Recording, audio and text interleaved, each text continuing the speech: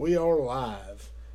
Yes, I know this isn't Wednesday. We're a day early, but I've got to be gone. I got to actually leave tomorrow, head up into Missouri, and be up there for some veterans events going on this weekend. I'll be speaking at Lake City Ammunition's plant in Kansas City Thursday, Friday, and Saturday.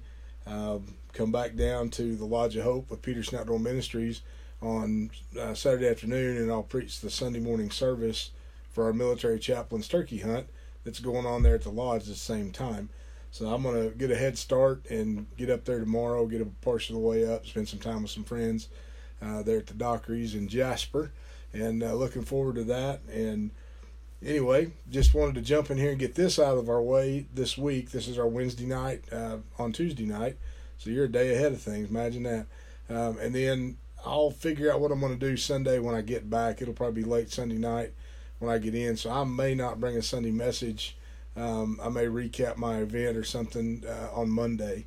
So one way or another, I'll try to get a recording out at the end of the weekend or the first of next week and kind of get back on schedule for a few things, at least for the moment. We're praying for hail tonight, so hopefully my schedule is not going to be back to normal till sometime this fall. So we're needing to go to work desperately bad. So we are certainly praying for some hail. Certainly praying that we can get things going that we need to get going for our livelihood. So with that in mind, I want to jump into tonight's message. And this is Pray the Big Things. This is session 4. So Pray the Big Things, session 4. The subtitle for tonight is Take Action. Take Action. So the Bible commands us to put on the Lord Jesus Christ and to make no provision for the flesh. So we're to put on Christ, but we're to be dead to our flesh. So we're to be as Jesus Christ. Romans 13:14 says, instead, clothe yourself with the presence of the Lord Jesus Christ, and don't let yourself think about ways to indulge your evil desires. So clothe ourselves in the presence of the Lord, and don't even let yourself think about ways to indulge in evil desires. So don't even think about evil things. 2 Corinthians, and let me back up here, and take every thought captive to the obedience of Christ. We've talked about taking thoughts captive. It's one of my favorite passages. Little storylines that I use is I use an old Hillsong song, Darlene Check, that Jesus lover my soul. When you get thoughts in your mind that are going south and not going the right direction, how do you capture that thought? The best thing is to replace it with something else. It's either memorize scripture or, like I said, a memorized worship tune that you can get spinning in your head. And the next thing you know, you're thinking about the worship tune or the memorized scripture, and you're no longer thinking about the things that you shouldn't be doing or thinking about. Thus, you've taken those thoughts captive and you've subjected them to Jesus Christ. Awesome deal. 2 Corinthians 10:5, we destroy every proud obstacle that keeps people from knowing God. We capture their rebellious thoughts, and we teach them to obey Christ. Again, taking those thoughts captive. He tells us to take control of our thoughts because we are, in fact, able to do so. God wouldn't give us this instruction if we weren't able or capable of taking our very thoughts captive. Expressing our feelings is an important part of healing, but we cannot get stuck in our emotions. This is hard to do. This is hard teaching, actually. Expressing our feelings is an important part of our healing process. So to express the fact that we've been hurt, to express the fact that somebody's wronged us, to have an expression of grief, to have an expression of loss, those are all normal and natural things, but we shouldn't get hung up and get stuck in those emotions. And I'm not saying, please don't take me wrong here. I'm not saying I'll just get over it, because there's more to emotional wounds than meet the eye. So it's not just a matter of getting over it, but to wallow in our self-pity is a different thing. Dealing with emotion and dealing with loss, dealing with trauma, dealing with, as we deal with and as we process through, basically what he's telling us here is don't get stuck in those things and don't use them as an excuse so that you get somebody, pitying you. That's not a correct motion. Healing comes from the Lord, not from other people. So if you want to express your emotions to God at any moment, in any given time, we do frequently, man, have at it, because that's what he's calling us to do here. But don't get stuck in our emotions. Feeling cannot replace thinking. Feeling cannot replace thinking. We have no choice in our feelings, but we have great choice in our thoughts. So blend that all together there. Expressing our feelings is important. It's an important part of healing, but we can't get stuck in our emotions. Feelings cannot replace our thoughts and our thinking. We have no choice in our feelings. Sometimes we can't control the feelings that come, but we do have choice in our thoughts and how we're going to handle things. During my years of work, you hear different things, and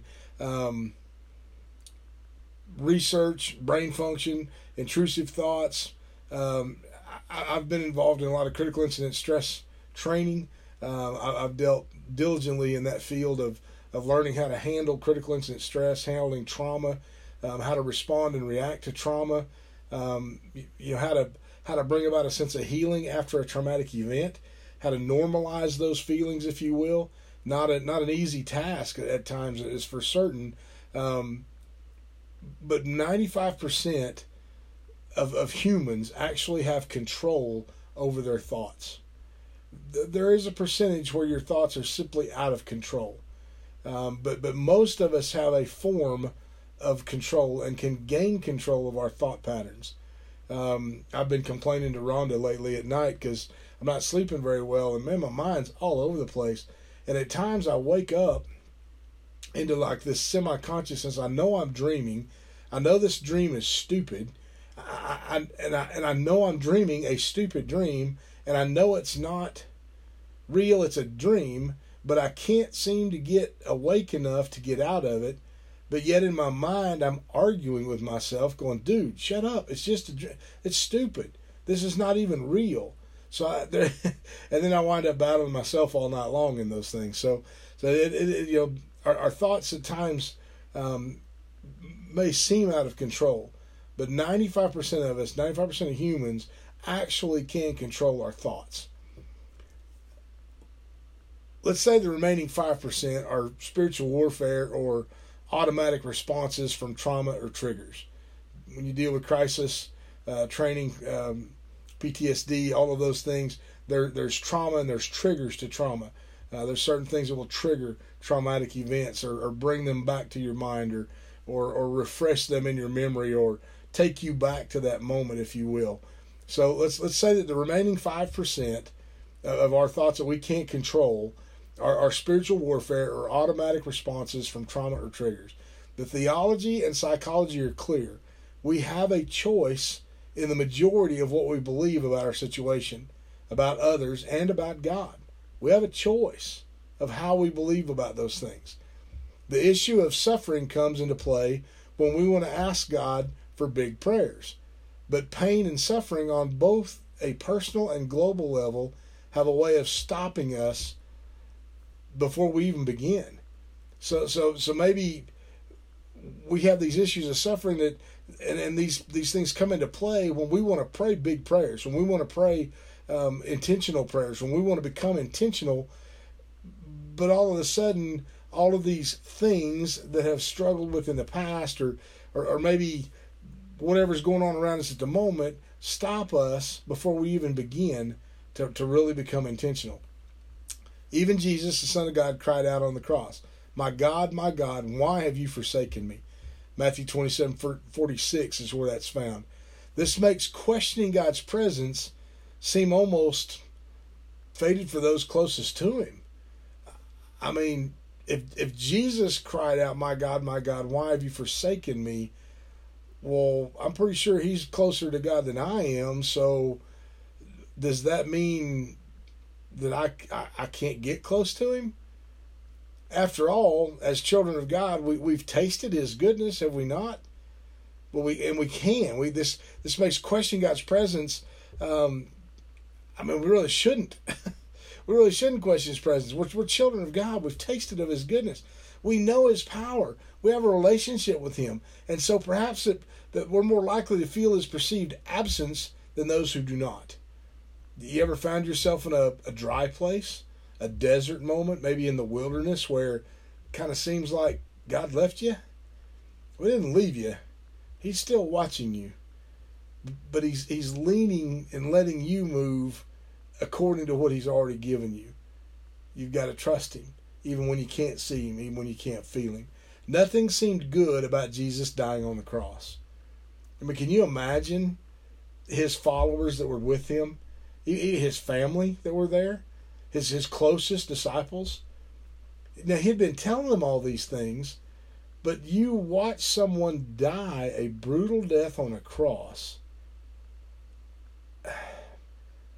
I mean, what are you going to do about that? I mean, you're going to just simply go away sad because there's nothing good coming from that. The disciples were terrified. The cause of Christ was halted and Jesus was dead.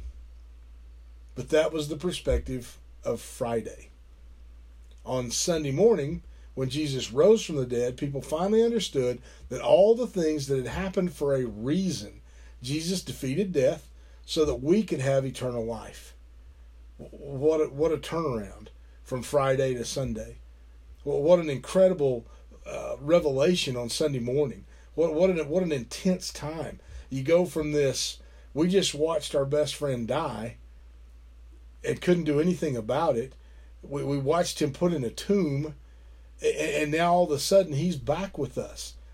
Believe it or not, just like he said he was going to be. We just didn't buy in completely.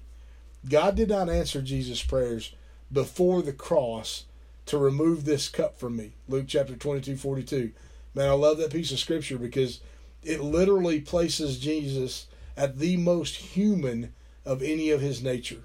Any of the times throughout the Bible, that moment pictures him more like us than any one other time. And he's literally crying to the point where he's so intense that the Bible says that he sweat droplets of blood. There is a medical terminology that is very possible, that the capillaries break and you can literally sweat what appears to be blood. So the Bible describes that in him.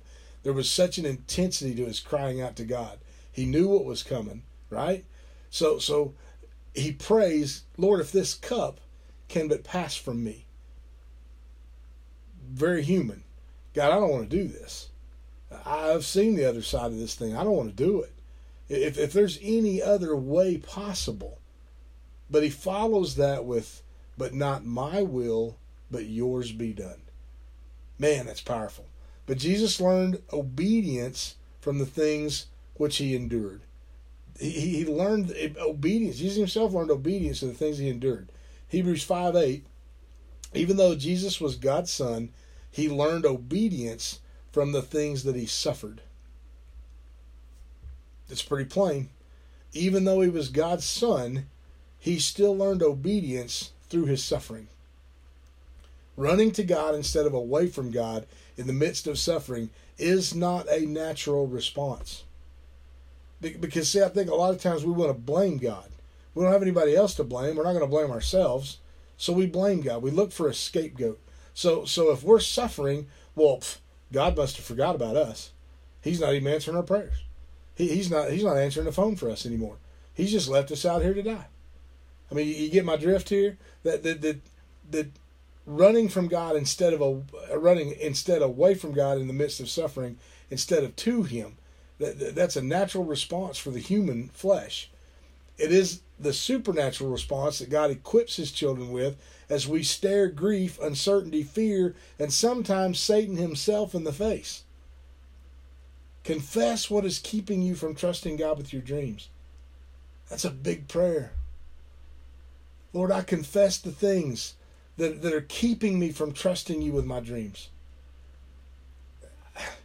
I've seen the lion's face. But remember that message I preached a while back? The lion inside of you is greater than the lion chasing you. Satan's a poser. He's a fake. He goes around as a roaring lion seeking whom he may devour. He's working on the fear factor with you. He's pushing this fear factor. He wants you afraid. He wants you running away from God in the midst of your suffering instead of to God who can solve your suffering. Even if God doesn't solve your suffering, He can still protect you in the midst of it. He can still care for you. He can still put people around you that will pray for you and love on you, no matter what it is you're dealing with, even when you don't understand it.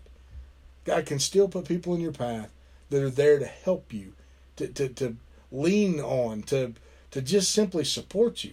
They might not have the answers either, although, a lot of people like to think they do.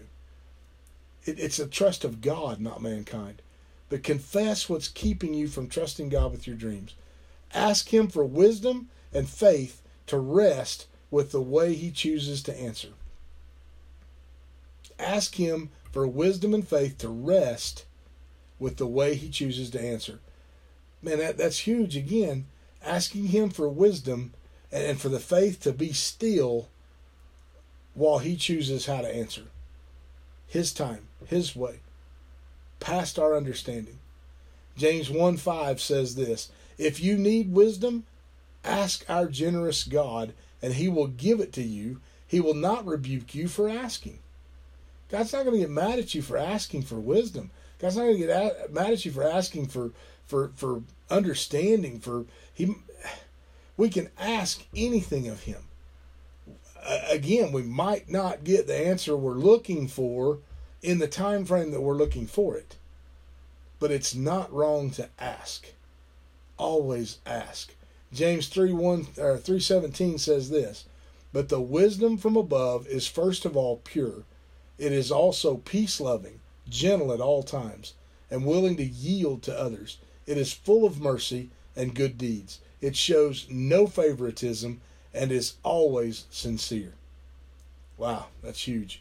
Philippians 4:8, "And now, dear brothers and sisters, one final thing. Fix your thoughts on what is true and honorable and right and pure and lovely and admirable.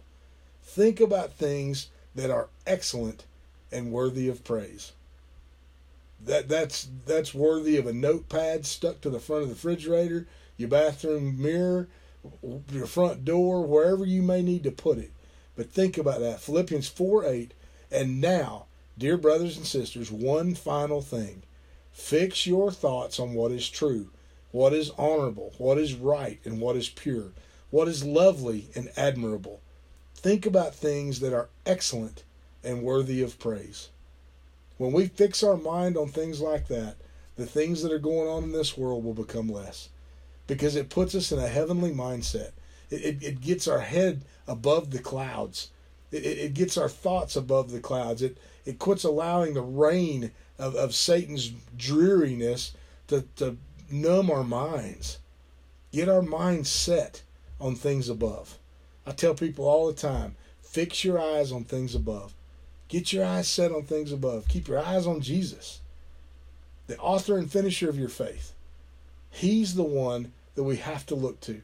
He's the only thing that's our anchor and our stay in such a jacked up mess we live in today. He is our hope and stay.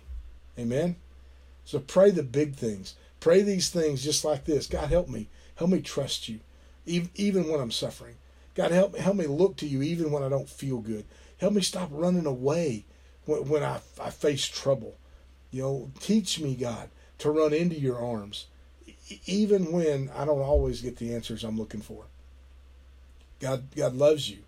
He desires you. He desires to walk with you in relationship. Can you imagine when Adam walked in the cool of the evening with God in the garden? What a beautiful thing to just hang out with the power and the presence of God Almighty.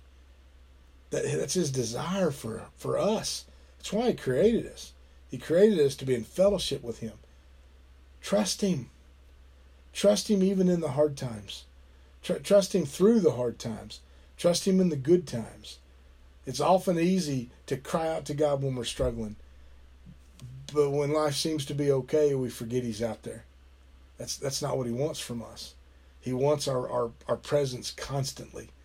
This constant communication line. The Bible says to pray without ceasing. That's this constant communication. Your mind should be constantly thinking about the things of God. I'm not talking about going around with a hood over your head and humming some dumb thing. I'm talking about this constant level of communication, this constant knowledge that God's right here with me. He hasn't forsaken me. He hasn't left me behind. And I can trust that when I need him, he's there. I can trust that when I speak, he's gonna hear my call. You know, again, maybe he doesn't answer me the way I want him to, but he's going to answer in his time and in his way. Look for those things. Seek him out while he may be found. Man, we're in a rough time. And it's not getting any better. It's not going to get any better, people. This is a time for our faith to shine. This is a time when we're to stand strong and to show others we're not afraid of this darkness. We're shining our light every day, every moment that we walk into it. It's why he put it in you. Shine your light. Lead someone towards Christ. How many people have you shared Jesus with this last week? Remember the question I asked a few weeks ago? How many people have you shared Jesus with since that time of that conversation, since that message? Like 2 or 3 messages back, 4 messages back. How many people are you sharing Jesus with on a daily basis, a weekly basis, a monthly basis, a yearly basis? Ever? Share your faith. This is our time to shine. And listen, man, people are hungry for truth. There is no truth to be found in our world system right now. We can't trust the news. We can't even trust Google. You can't Google truth anymore because it's not there. They're hiding it. Everything's being hidden. But listen, everything that's hidden will be exposed. The truth will come out. And God will reign forever. Amen. God bless you guys. Thank you for chiming in with me tonight. Again, a day early. You're a day ahead now. Spend some time chewing on this message. Listen to it more than one time. You know, get it inside you and understand just what it is to pray the big things. I'll prepare next week's. We'll have Pray the Big Things 5 next Wednesday night. Again, I should be back maybe Sunday night, maybe Monday with a either an update or kind of a catch up on the weekend events for me, the ministry time that's taking place out there. But in the meantime, share Jesus with someone. Amen. God bless you guys. We love you. Thank you for your support.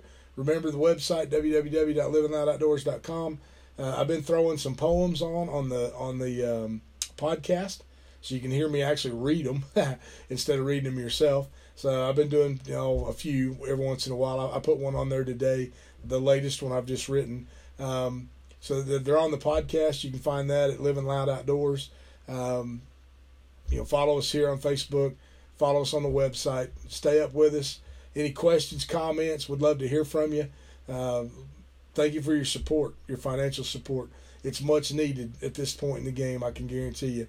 We have a lot of irons in the fire, a lot of things that we need to accomplish.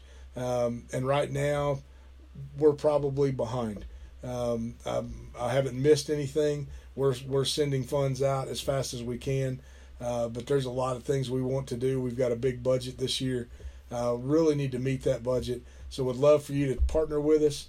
$5, $10 a month even, man. It would help dramatically. Our Simple Give page is there. You can give on our podcast as well. Dump a little in every once in a while. We would certainly appreciate it. Guarantee you it's going to go where it belongs. We love you. We thank you so much for tuning in. We will catch you again at the end of this weekend. God bless you and have a great rest of the week.